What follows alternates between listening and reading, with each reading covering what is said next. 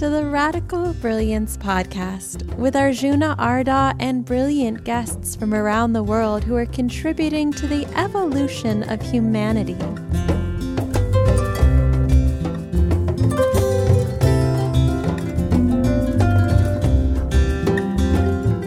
Today's guest is Srini Pillay, who's going to talk to us about the wisdom of slowing down.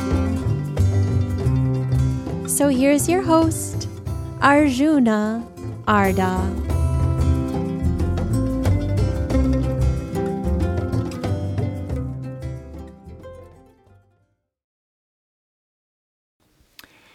People often ask me, being a kind of radical brilliance guy, okay, so who is the most radical brilliant person you know? I think I've already answered that question with Daniel Schmachtenberger. With Daniel, it's like meeting somebody who has returned back to our time from like 50 years in the future, the best possible version of 50 years in the future. But really close behind is going to be Srini Pillay, today's guest. Srini is a professor of psychiatry at Harvard University Medical School, practicing psychiatrist together with his wife. His wife actually is a nutritional psychiatrist. Really interesting. She explores the impact of food, not just pharmaceuticals, but actually food on our psychological state. So she's really interesting. I want to get her on the podcast too.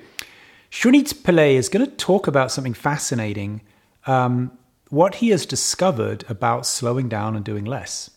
So actually the importance of deregulating regularly, like he's actually going to recommend in this podcast to not be in any focused activity for more than 45 minutes and then take a break and deregulate. Take Sundays off, if possible, Saturdays and Sundays off, to really spend more time doing less so that your time doing more is more focused. So this is a wonderful, gorgeous, inspiring, very necessary, very timely missive, considering how much we're all glued to our phones these days, never take a break. The importance of staring at trees. I wish you could see what I see looking out of the window. Well, maybe you can. Take a look. This is what I see looking out of the window. These are the trees that I see sitting from where I am. Pretty gorgeous and wonderful, huh?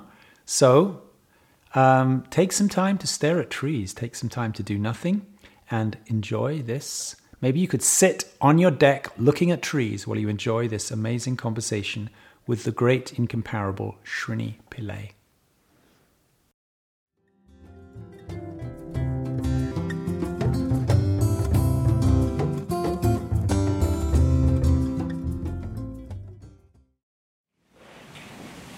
Hey Srini, thank you so much for taking time. Thanks for having me, Arjuna. Thank you. It's always nice to talk to you about really everything. Well, same. We're going to talk today about a topic that doesn't get very much airtime, which is the benefit of unfocus, right? And we hear so much about how to focus more, how to focus longer. ADHD is seen as the big curse of our time, people not being able to focus enough. And you've actually discovered through multiple phases of your life the great benefit of not being focused. And as I understand it, I think I remember this began for you all the way back in medical school in Cape Town, right? Yeah, it was in Durban. South Africa, yeah. Yeah, I had been a competitive high school student, went straight to medical school, did really well in my first year. And then in my second year, found myself absolutely focusing all day, to the point I would fall asleep with bones in my face. and I thought I worked really hard, but I didn't do as well, and it sort of freaked me out. And the next year, I just made adjustments to how I studied. And so what I did was I built in 15-minute periods every 45 minutes, and I took times off at the end of the week. Did you just figure that out intuitively, or what prompted you to suddenly institute 15-minute breaks every? I had to do something different, Okay. and I think I recognized that and talked it over with my family. And so I just decided, well, why don't I do that? You come from a medical family? Just my brother. Okay, brother, yeah. And and so it was sort of like, well, why don't I learned, he asked me to learn transcendental meditation. All right. And I told him it sounded ridiculous. And he said, what do you mean? I said, I'm not going to sit in a chair and start saying a mantra. And he said, well, if you're a real scientist, you'll try it out. And if it doesn't work, then reject it. Yeah. If it works, then use it. Do you still do that today? I do. I think it was probably one of the most profound influences in my life. So it's been quite a few years you've done it then, right? Yeah. Yeah. And it's incredible. I mean, of recent, I haven't been as regular as I want to be. Mm. And when I'm not, I'm always like, this is the most self-destructive, ridiculous thing you can do. Like, and I'm not saying that it's for everyone. Yeah. Although there's a bunch of research showing that it's effective for groups of people. Yeah. It's more that if you know yourself something so dramatically changes your life in a positive way, why would you stop doing it? Well, let me slip in some good news, okay? Here's my little good news for you. I've actually been meditating now for 48 years. I started in 71. I started with TM, but I didn't keep that up. I just stopped after 10 years. But here's the thing. There's some decent research, not so much in TM, but in mindfulness and other areas.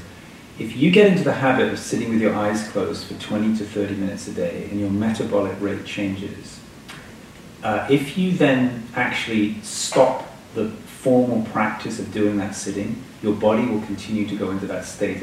Especially if you meditate regularly at the same time. If you meditate every day from 7 to 7:30 a.m. for a few months, if you stop formally sitting, your body will still go through those. Well, I noticed that from time to time. Yeah. But I still think, I mean, when I resume my meditation, seemingly magical things do occur. And, so it was sort of, so starting the meditation, going back to 45 and 15, taking certain weekends off, and I did that for several years and graduated at the top of my class. So still in South Africa. In South Africa, yeah. At medical school. And it sounds like you're pretty confident that it was the not doing that contributed to graduating top of your class as much as the doing, right? I think so, because I think I'd noticed that my recall of information was enhanced, my ability to integrate information was enhanced. Right. But as I've told you before, I forgot that, and so when I came to the U.S. to do my residency in psychiatry at McLean Hospital at Harvard Medical School, I came. People used to tease me. They'd say, "Oh, you're behaving like an immigrant." I said, "Well, I am an immigrant," and they would say, "Well, why are you working the whole day?" I'd stay on the ward till like 8 or 9 at night. Yeah. I'd go to every didactic. I was very focused on what I was doing. And when I got my first quarter feedback, the feedback I got was, you obviously know more information than anyone in your class, but we're worried about you. And I said, well, what are you worried about? And they said, well, you don't sit in the park benches, you don't go to Walden for a swim, you go to 100% of your didactics that shows no discernment. If you want to be at Harvard, you should probably really be concerned that if you don't take time off, you're not going to have time to reflect and develop your thoughts. That is actually incredibly encouraging news. I'm writing a book with a man I want to introduce you to, Dr. Jan Bonhoeffer, and it's called it's 2 books. The first one is Dear Hannah, which is letters he's writing to his goddaughter who's in residency, going to residency. The other book is Heart-Based Medicine. And one of the things Dr. Bonhoeffer is concerned about is very much about residency. I mean, medical school is one thing, but he describes residency as like boot camp, where you sometimes don't sleep for days. He describes living on black coffee and snacks from the vending machine, and even there was a point where black coffee didn't work anymore. He started doing saline solutions just to be able to stay awake. He was getting trained, in surgery, and actually he was the one handling the instruments, and actually his head dropping towards the table in the surgery. Yeah. So he describes it as kind of horrendous process, and he made exactly this point, that you get trained to not take care of your own body while you're supposedly learning about health. Yeah, it's much better now. There are laws in place, there are rules in place, so people don't work as many hours as we used to. But still, it's a pretty rigorous schedule in any residence. Yes. So I feel like I learned from that, and when I was in my residency, I was still a gunner about it. I was like, okay, I got to be on the bench for like a half hour. I'm going to sit here for 15 minutes. But let me ask you, this attitude they took of concern that you weren't taking enough time off, would you say that was very asymptomatic of the medical world, of medical training at that time? It was very different. Very different. It was very different. Was it a revolutionary teacher you had? Well, the whole program was like that. So McLean Hospital at that time was known for sort of attracting people who were self-motivated thinkers, who wanted to change the world. And for sure that's true, of other Harvard programs as well. But they didn't really have the time. In fact, they often would tease us and say, you're a country club program. Like, we don't have the time to do what you're doing. Because your wife was in Boston as well. She was. She was in the Harvard Longwood program. Yeah. And she's now at Mass General. Right. And Mass General, Longwood was not as intense. That's as where John Kabat-Zinn started his mindfulness program. Mass General, I think. I think he went to Mass General eventually. Yeah. So Mass General was very much a kind of. In fact, when I interviewed at Mass General, I was deciding which program to go to, and there was a staff member who was controversial, but I was very fond of him, George Murray, who interviewed me, and when he interviewed me, he said, "Well, you've been doing research at McLean." So he said, "So you're going to go to McLean?" I said, "I haven't decided yet." And he said, "Well, there's just one big difference between McLean and Mass General. If you die in a helicopter accident, no one will notice it in McLean. But if you come to Mass General, we will be mourning your loss. That's how integral it will be to this program." I see. And for me, that was a signal of, oh my God, what did they do with this program? I eventually ended up doing 2 rotations at Mass General, which were intense, and I loved them. But I really appreciated having that time off to think. Yeah. And I, even in that instance, I graduated at the top of my class. I was sort of, I feel like I have consciously, whether it's true or not, I have consciously tied my achievement academically to having that time off. Right. And it's this was the thing that so it's that, but also the fact that I have so many different interests that sometimes people would say, are you too unfocused? And I would say, potentially you could offer that critique, except that I noticed that I tended to meet all my deadlines. So, and people who apparently focused would not. When this happened with books I would write, people would say, publishers would be sort of, afraid of that. They would say, you really have to concentrate because we've got to finish this number of chapters. And I would say, what are you talking about? I play music. I take time off. I play hard as well. Yeah. I was in biotechnology, starting technology companies, and I met pretty much every deadline. And it was they who didn't meet those deadlines. Let's talk about what is. Focus. We know it means you sit down. You're going to write. You're going to accomplish goals. Unfocus is a lot of that. Could mean take a nap. Could mean meditate, could mean stare at the trees, it could mean make some snack, could mean go for a walk, it could mean exercise, it could mean exercise vigorously, it could mean go in the garden, it could mean accomplish some task but not connected with your work, like woodwork. So is it all of the above, or is some forms of unfocus more effective than others? So it's most of the above. So just to first go into why I object to this, I think that focus in of itself has at least 5 different disadvantages. Okay. That I think we should be aware of. So the first is that focus drains the brain of energy. And in one study, when they looked at people looking at videos versus people with intense focus versus people who were just looking at videos, they found that when they gave them a moral dilemma to solve, like someone to save, the group that was focusing intensely couldn't care less. And they only started to care when they got glucose. So that's interesting. It actually reduced their compassion then, and their sense of moral certitude, moral compass. So would you say that that's an interesting insight you've just generated, that actually when people lose the capacity to care, it's because they have less energy in their brain? There's a technical term for it. It's called self-regulation depletion. And what that means is that the prefrontal cortex, which usually will direct you to a particular task, is just not functioning the way it should be functioning. It's metaphorically passed out. So you're not going to really rally to pay attention to something that's needed. And so I think that that's one disadvantage, that focus depletes the brain.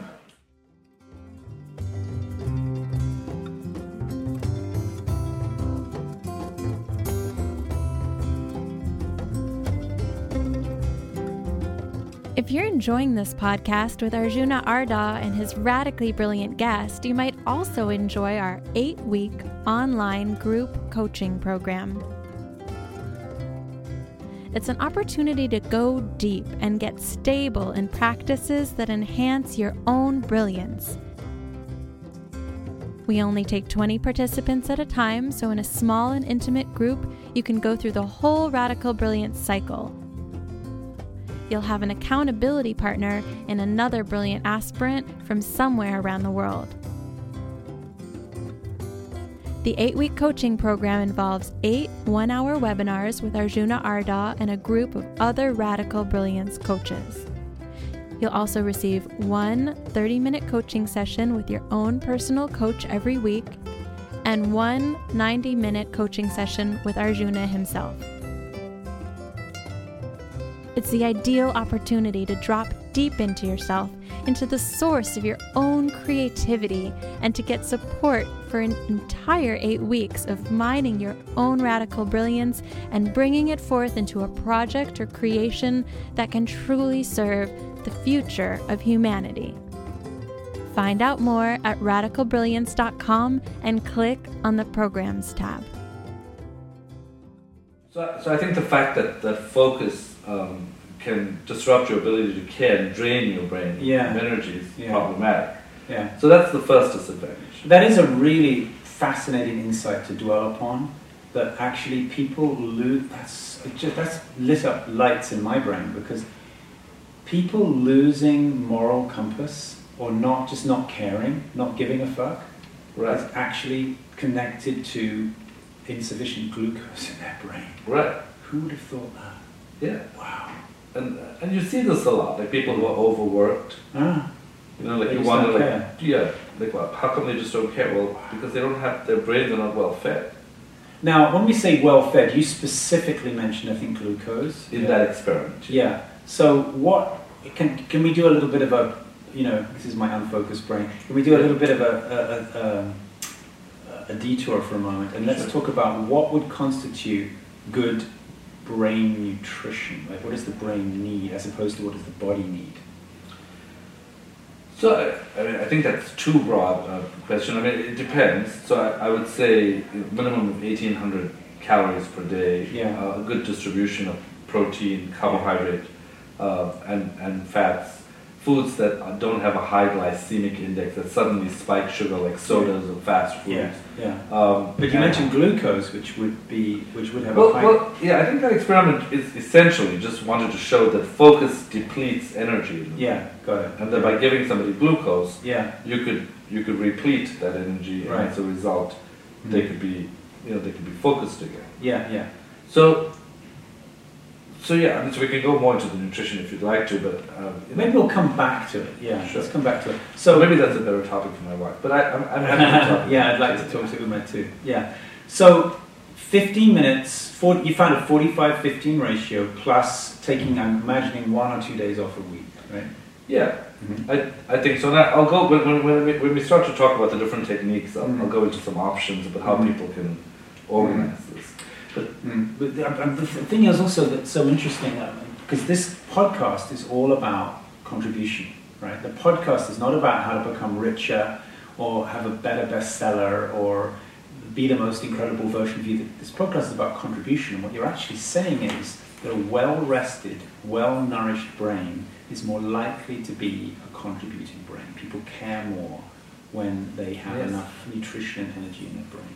Absolutely. Wow. Yeah, it's great. Well, and then in terms of contribution, I think the second one is that focus keeps you so sort of on track that you lose sight of what's going on around you. Yeah. So, the example of Anne Wan, who invented the word processor and was just looking at word processor version 2, not aware that the PC would come on the market, and because he wasn't looking anywhere else. Or in relationships, the fact that some people get so absorbed in their relationships that they don't pay attention to the fact that someone else is on the scene and their partner is having an affair, or... you can get so absorbed in your work that you don't notice what's going on in your relationship. Right. You can also get so absorbed in your work you don't notice what's going on in your body.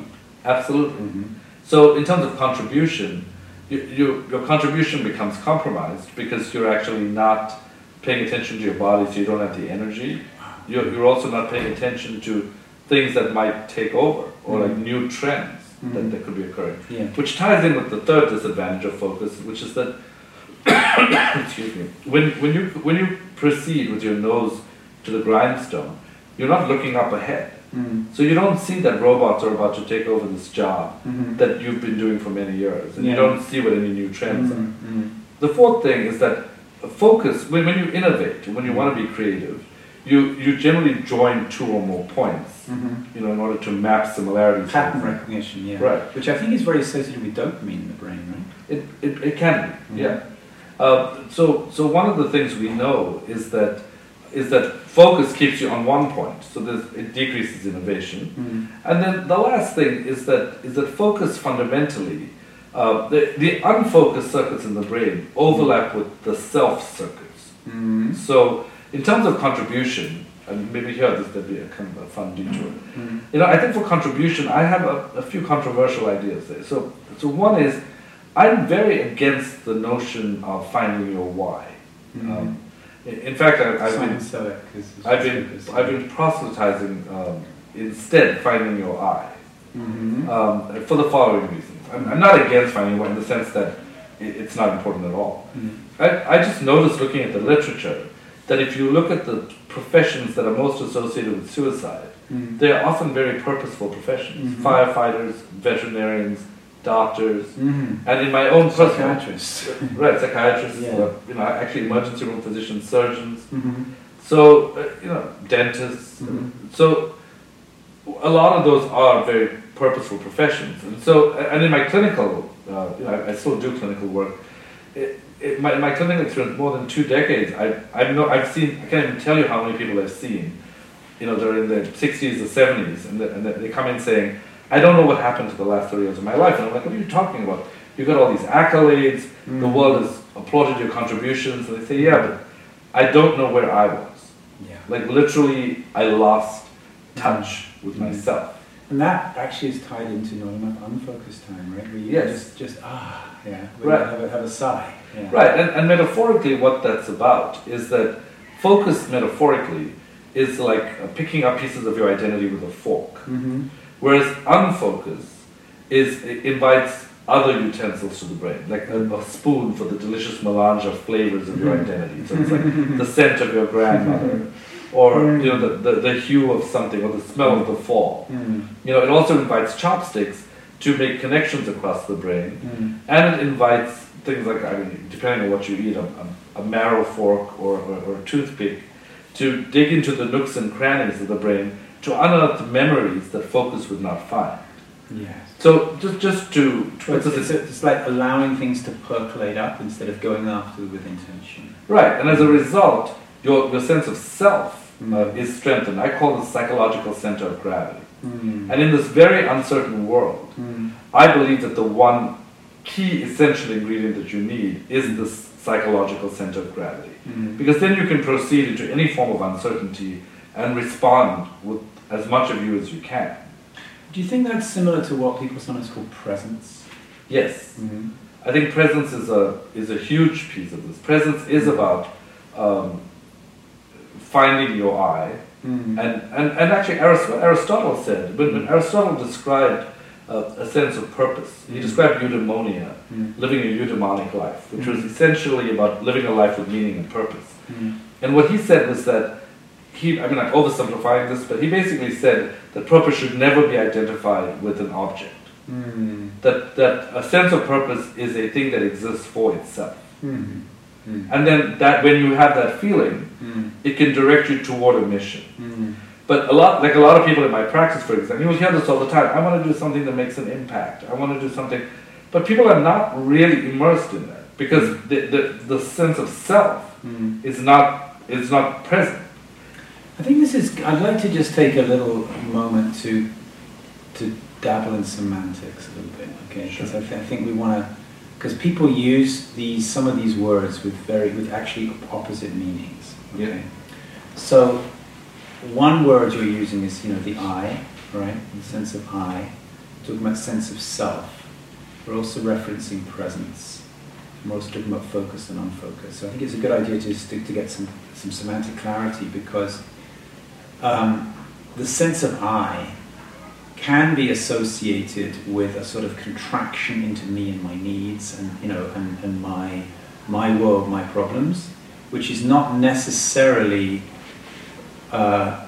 exactly the same as being very present. Sometimes being very present means that your sense of me dissipates and you become more of just a loving presence and more interested in other people. So there's a distinction between thinking about me, which creates a kind of I thought, and just a perfume of presence and self with a kind of almost like a capital S is how it's sometimes distinguished, small self, big self. So let's just riff on that a little bit so we get some. Sure, we're on the same page. Excuse me. So in a crude way, I think what we're talking about is ego versus a comprehensive sense of self. Yeah. And I think that ego, to a large extent, is a sense of self. And I don't mean this in a Freudian ego sense, it's just sense of self. But in the way we use it popularly, when we talk about this person has a big ego, because all they do is think about themselves, I actually believe that is largely due to a deficit in a real sense of self. Yes, absolutely. I completely with you. I think that's absolutely right. And so when you have that deficit, you've got to overcompensate. Yeah. And then you go into all these places. But when you have these unfocused times built into your day, and you can feel a more comprehensive sense of self, you don't feel a need for ego. Because when you're walking past an apple tree, it does something for you. Exactly. So actually, the sense of ego or self-obsession enters in an insufficiency of presence, in an insufficiency of showing up. Yeah. Beautiful. Okay. So I think those are the 5 disadvantages of focus. That it drains the brain of energy, that it doesn't allow you to see what's happening in the periphery, that it doesn't allow you to see what's happening ahead, that it really compromises innovation, and that it also compromises your sense of self or presence. And yet you also said that we definitely need times of presence, of focus. Absolutely. But we just need them interspersed with non-focus. Well, what I often say to people is that I think the reason I wrote this book was I could have just say, hey, chill from time to time. But I wrote a whole book about it because I think that it needs to be strategic. So, for example, a lot of people are unable to. So I think typically people have low levels of brain energy at different times of the day. I think for me it's directly after lunch. Yeah, a lot of people. Or maybe in the middle of the afternoon or right at the end of the day. Now, if you're already running on empty, why wouldn't you want to refuel your brain? So a lot of people say, no, I have to finish this.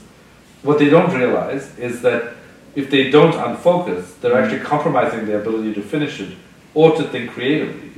The focus circuit in the brain there are many parts of the brain that contribute to focus, but one part is the frontoparietal cortex, which is basically a pathway that activates whenever you're laser focused on something. Is that what's called task mode network?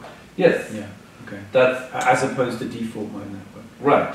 And so the default mode network, which we used to think of as the do mostly nothing network, actually uses 20% of the body's energy at rest. So focus just adds another 5%. Okay. Which is interesting because what it tells us is that it's not enough to pick up information. There's a lot of energy that goes into putting information together.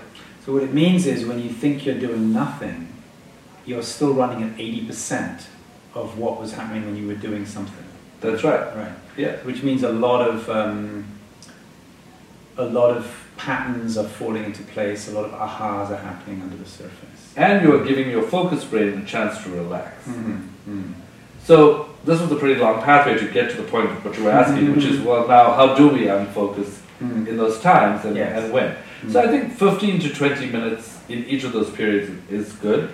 Some people sort of balk at the idea of that they could take that much time off in a work day, in which case I would say, well, start with 5 minutes and build it in a few times in your day. And there are some pretty simple things. So here are some things that I think you can do, and if you want to talk more about them, I'm happy to, or talk about other things too. No, I'd love to hear it. So the first is napping. Yeah. 5 to 15 minutes of napping gives you 1 to 3 hours of clarity, which is pretty remarkable, right? So after lunch, if you are tired and you say, I've got to still finish this, if you just slept for 5 to 15 minutes, you would have additional clarity for 1 to 3 hours. Okay, great. So so that's the first thing. to become more creative in your contribution, you really want to have a full 90 minutes because you need a full REM cycle. Yeah. Now the problem with that is most people don't have 90 minutes in the middle of the work day, right? Yeah. So if I just a quick chip in here, if I took a 90-minute nap in the middle of the day, I would be exhausted. If I take a 15-minute nap, I'm refreshed. Right. Yeah.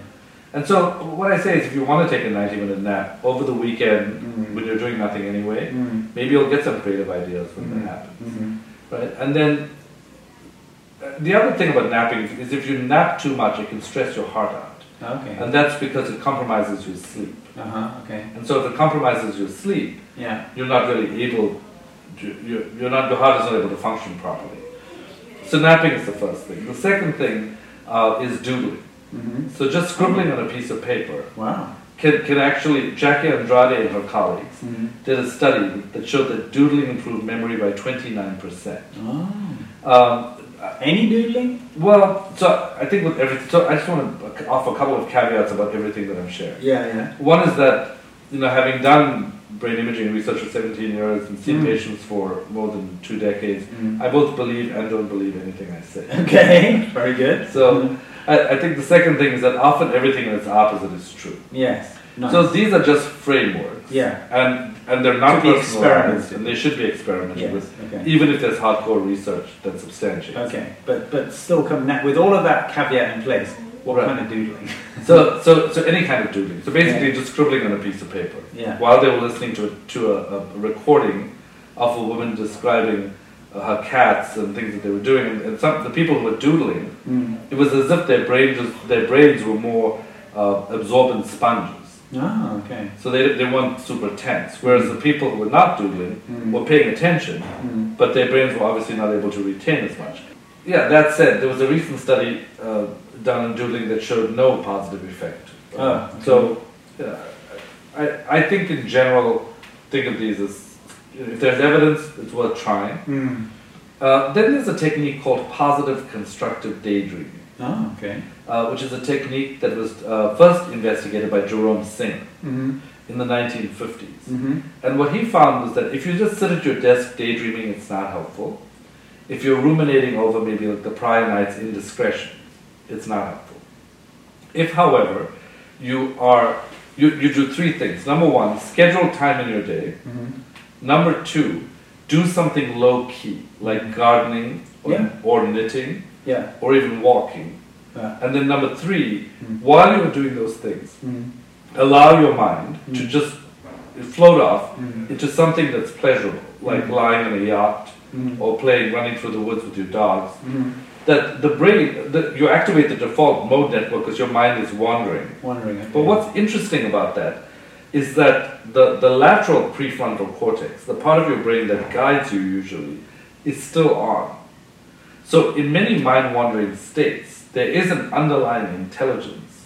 So it's not quite wandering as much as you think it is, which is why I think people have discoveries in the shower. Yes. Or Einstein, when he described his theory of relativity, he described it as a musical experience. Or Carrie Banks Mullis, who discovered a way of making synthetic DNA.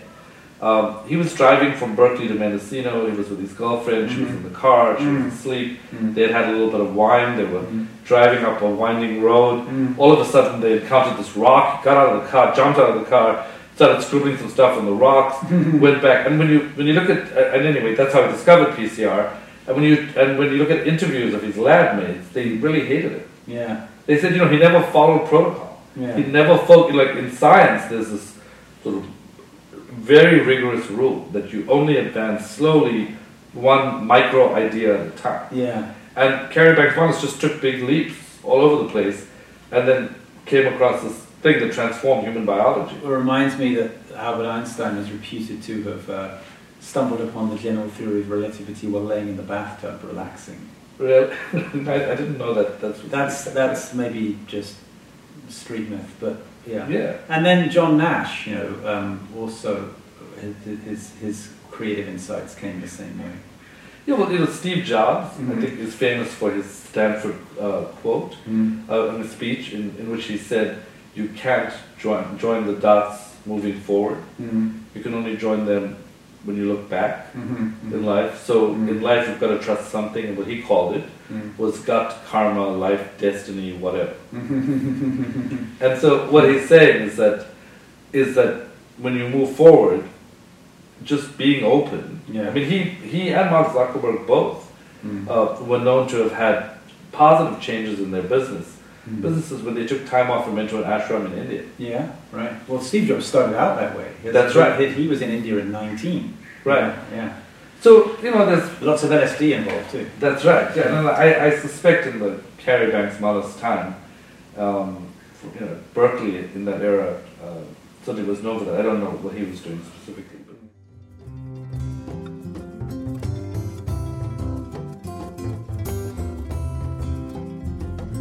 As you're listening to this conversation with Arjuna Arda and his radically brilliant guest, you might feel inspired to go deeper into your own expression of radical brilliance. Come join us for a 1-week Radical Brilliance Laboratory held in a beautiful rural location in the Sierra Nevada mountains of California. During the laboratory, you'll have an opportunity to dive deeply into all 4 quadrants of the brilliance cycle.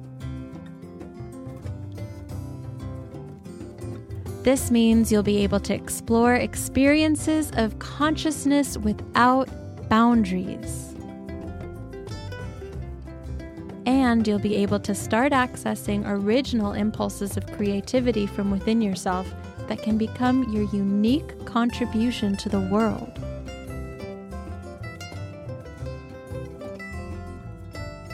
You can get in touch with your own learning and integrate mistakes that will allow you to mature and grow. You'll have the chance to deeply mine your own resources as well as connect with other brilliant people in a small, intimate context for a week. You can check out the Radical Brilliance Laboratories at radicalbrilliance.com under the Events tab. Yes, I've got a question. Can I? Are you in the middle of a flow? No. Because we're talking about different kinds of what to do in a break, right? What to do in your 15 minutes of downtime. And you actually haven't mentioned my favorite one yet. So I'm going the one that makes the most difference for me, that just works a treat every time. My wife works at home as well. So she has her office, I have my office. So when I'm ready for a little peppy break in the middle of the day, we go and make out, right? Sometimes we actually we go for a quickie in the bedroom. Right. But I was preempting your suggestions. We actually keep it to 50 minutes or less.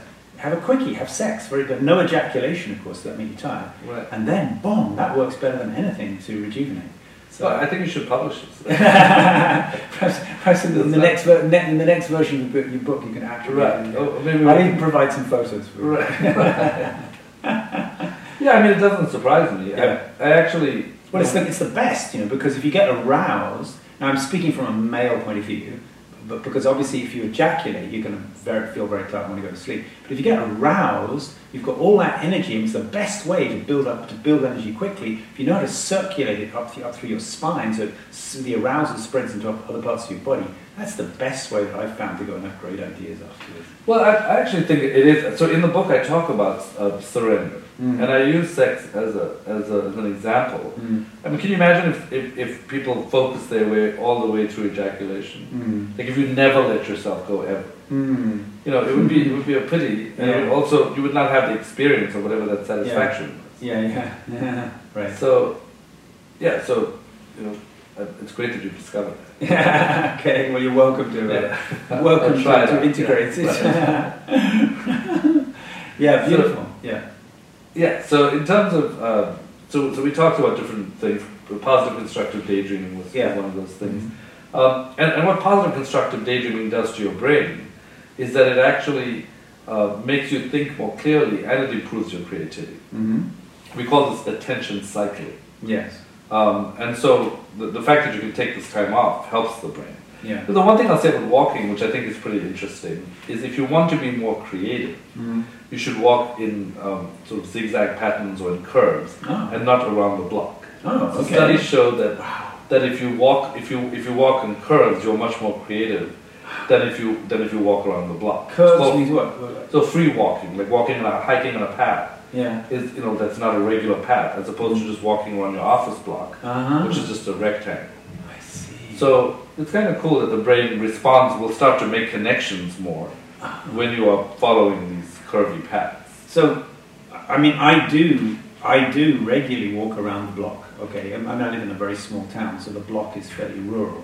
But you're saying it'd be better to kind of walk in to kind of weave from one side of the street to the other. That's right. Well, go back on your track. There's no cars. Right. Go back on your tracks and so on, right? Yeah. I see. That's great news. Okay. Which I think is, that's a helpful thing. Yeah. And then there's a term that I coined called psychological Halloweenism, based on a study that showed that if you gave people a creative problem to solve, if you gave one group an identity to embody, like an eccentric poet, and you gave the other group an identity of a rigid librarian, the group that embodied the personality of an eccentric poet was much better able to be. They were actually statistically significantly more creative.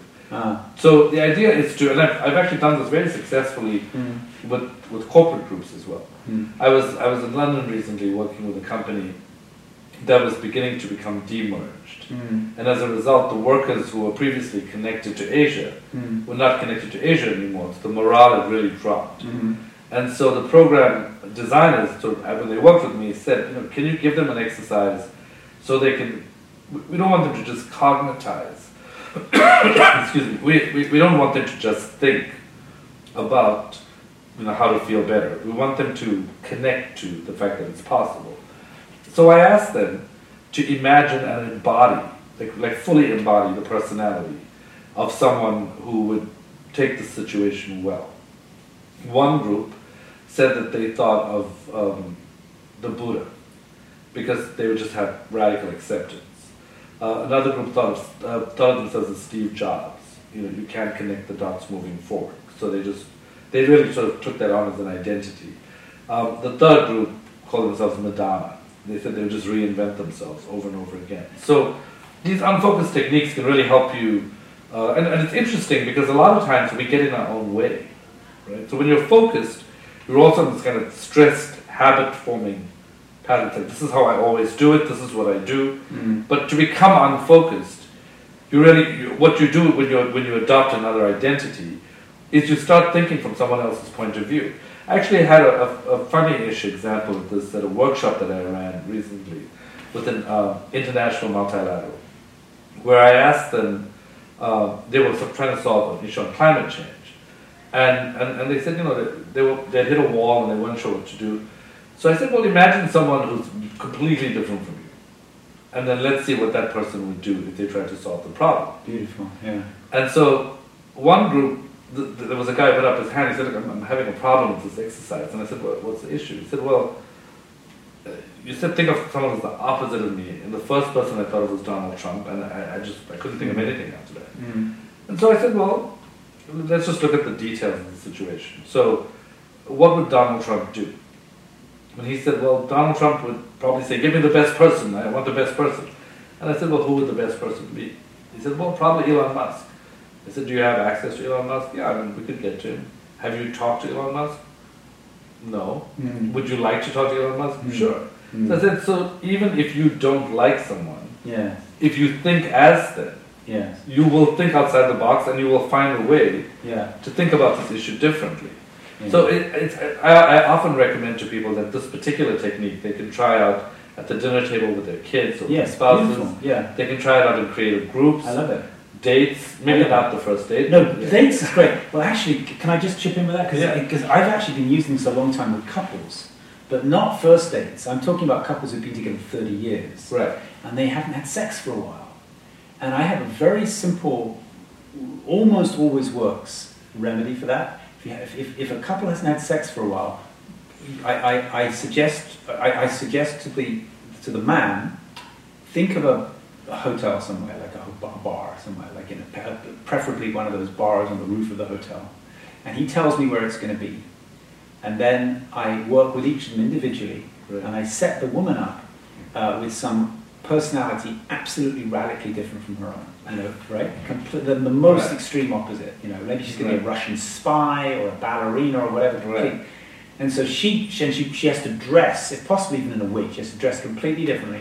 She goes to the bar. After 15 minutes, he arrives, also in a completely different personality, and they start chatting each other up. And almost invariably, couples who haven't had sex for months will almost invariably have sex because the dopamine kicks in, the novelty, and suddenly the man has an incentive. He's going to there's the novelty, the newness, and the woman suddenly feels desired. But it has to be a radically different personality than the one they're used to. Yeah. And then, interestingly, when they go back to their old personality, the attraction is still there. It just kick-starts everything. So this is what made me wonder, coming back to your thing, because you're talking about problem solving, and you said, you talked about if you take on the personality of a flamboyant poet, you're more likely to solve problems than a rigid librarian. Creative problems. Creative problems. But supposing you are already naturally a flamboyant poet, is it possible then that taking on the personality of the rigid librarian would work because you would be shifting your normal patterns?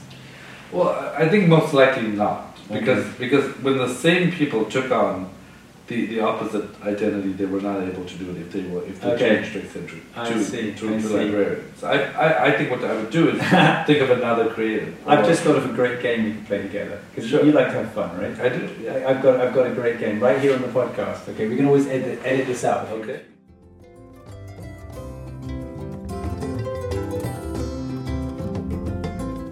If you're enjoying this podcast, you might enjoy dropping by radicalbrilliance.com. We've got an ebook for you which explains the radical brilliance cycle, the way the cycle gets blocked, and the practices that best open up the cycle again.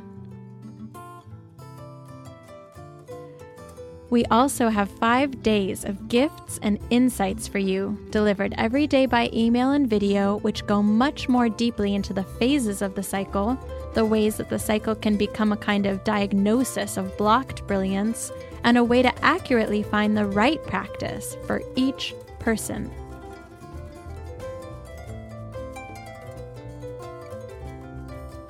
In addition, you'll receive a video about the single most important practice that we have determined affects brilliance, and another video about everyone's favorite topic, brilliant sex.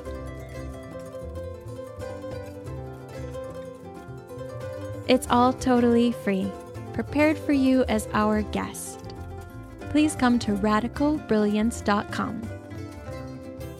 Register on the homepage and you'll receive the ebook right away. Then you'll be guided through the 5 days of videos to take you deeper into your own radical brilliance.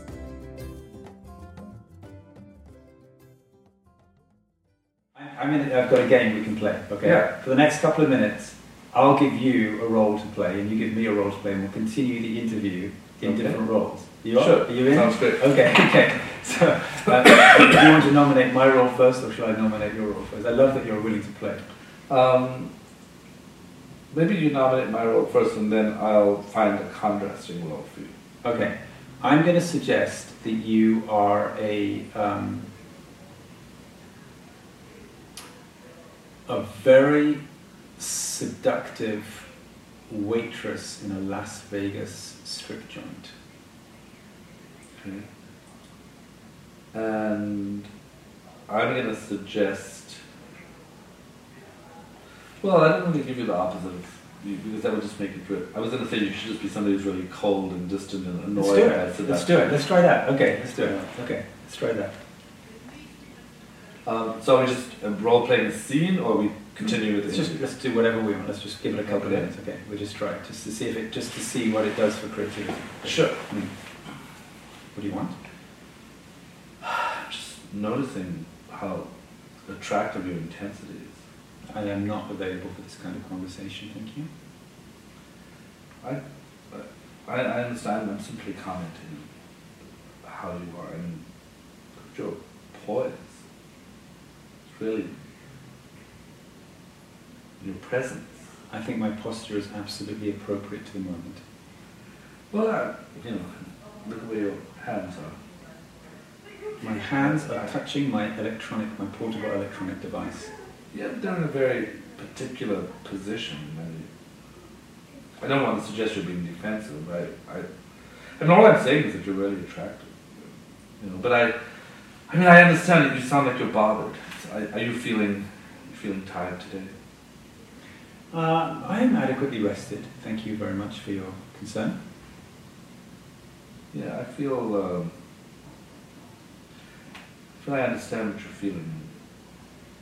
I don't know if you're married. But what I'm going to say is I'm here. It's extremely kind of you. I am married, thank you. Good, that was great. Okay.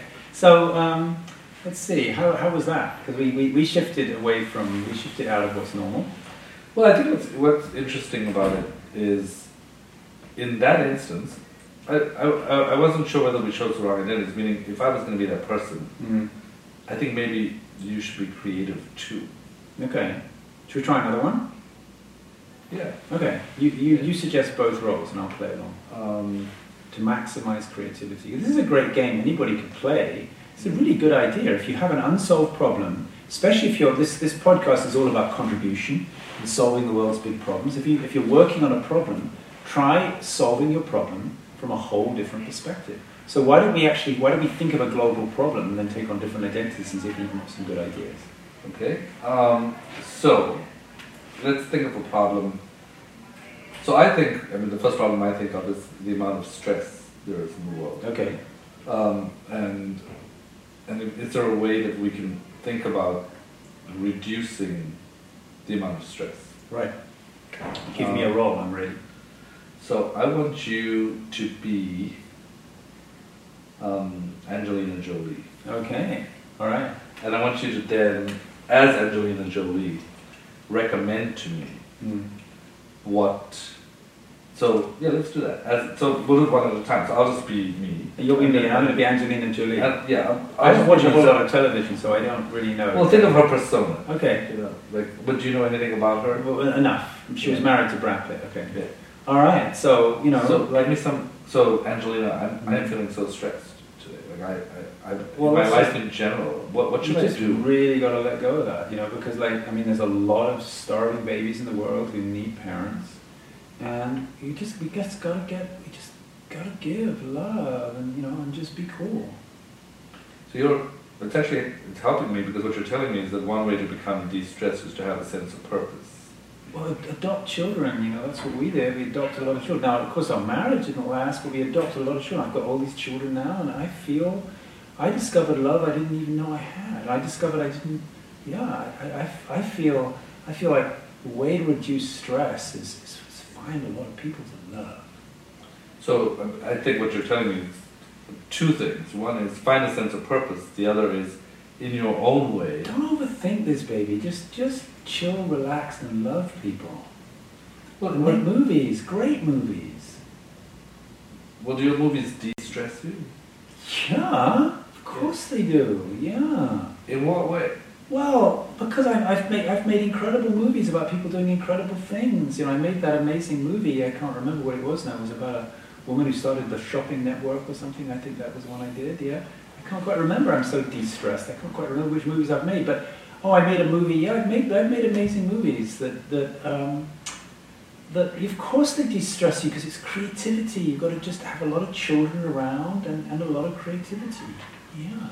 So I'll earmark what I think this exercise is. Yeah, okay, good. So by taking on a different identity, you basically recommended to me to decrease stress, number one, have a sense of purpose. Right. Number two, find ways to activate love within yourself. Yeah. Number three, find different roles for yourself so that you don't have to be stuck in your current role. Well, there's another thing is that I am normally, in my personality, quite cognitive and analytical. And I don't know that much about Angelina Jolie, but I kind of, it gave me permission, whether it was her or not, to become, to kind of, let's not overthink this. Should we do the reverse?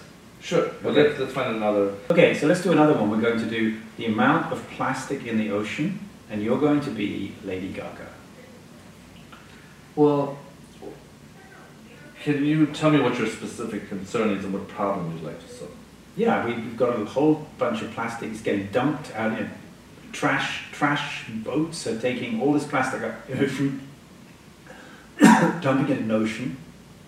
There's an island now formed in the middle of the Pacific, 3 times the size of Texas, and it's just plastic.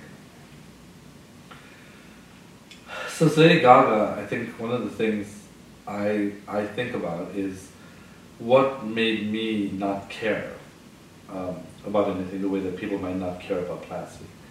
And I had a point in my career where I really didn't want to sing anymore. And I didn't want to sing anymore because I was doing stuff I didn't want to do. I was taking selfies. I had much more to offer the world. I was selling perfumes. I didn't even like doing that. And so I said to myself, I seem to not care about what I'm doing the way that people don't care about plastic. Because I'm not living my life as who I am. So what should we do about all the plastic? Because this is a huge problem. So, and then I went home and I looked at myself in the mirror and I said, you know what, I'm gonna say no to things. I'm gonna say no, because if I say no, I'm gonna be able to sleep with myself. And I went home and I looked at myself in the mirror and I said, you have integrity, because now you're saying no when you mean no. And so one of the things we could get to is identify the businesses that are responsible, and look at the chain that leads to plastic being in the ocean, and try to see how many of them are burnt out and frustrated, so much so, like the leaders presumably are burnt out and frustrated, so they're not changing any of this.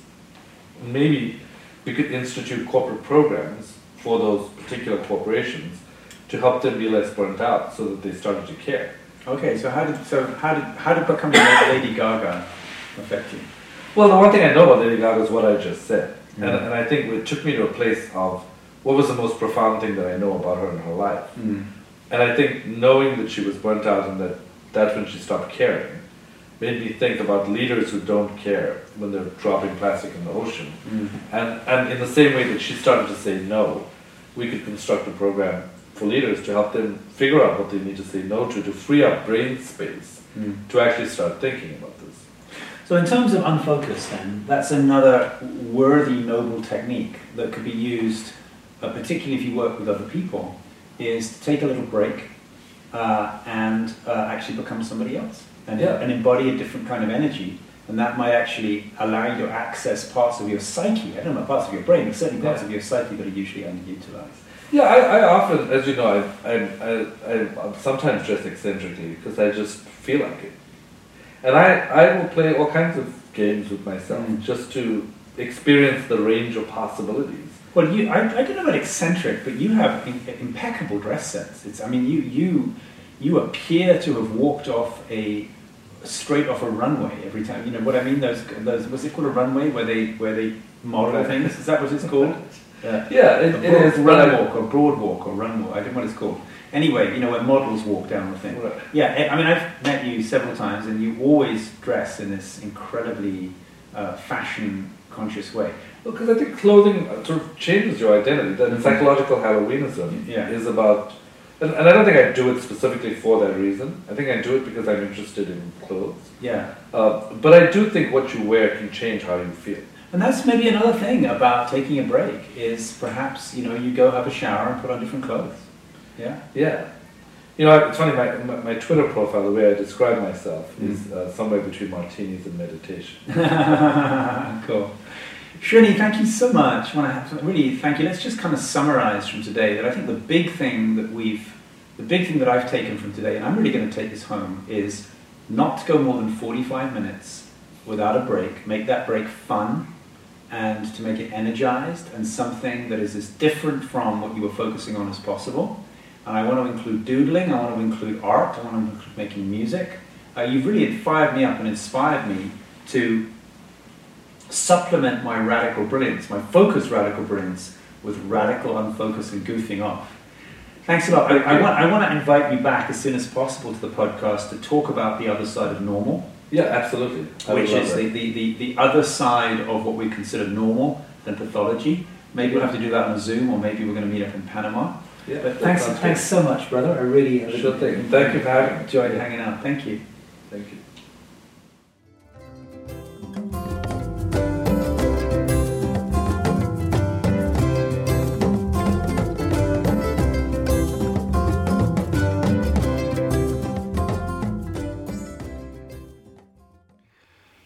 Hey. I hope you enjoyed that as much as I enjoyed talking to my friend Srini. So, where are we going to go from here? I'll tell ya. We're going to do less. So I would suggest, because actually doing less, well, you could just do less right now. You could switch off this podcast and give yourself a break. Take a nap, or go look at some trees, take a walk, do something unproductive. But maybe you might want to do a little bit of that and then take a journal and see if you could make some commitments for the next 7 days. What kind of breaks are you going to take? Now, depending on your work, you may not be able to take 15 minutes off every 45, which is what he recommends. 45 minutes on, 15 off. That's what I do. I actually do woodwork when I'm not on the computer. I go build something. So how are you going to implement this in your day? See if you can clear an entire day on your calendar when nothing is happening. See if you can implement inactivity into your activity. And I look forward very much to seeing you on our next episode. And please, while you're here, if you're on the Apple Podcast app, please go ahead and give us 5 stars. The more 5 stars we get, the more we rise up in the echelons of podcasts and the more likelihood we have of world domination. Thank you so much and see you soon.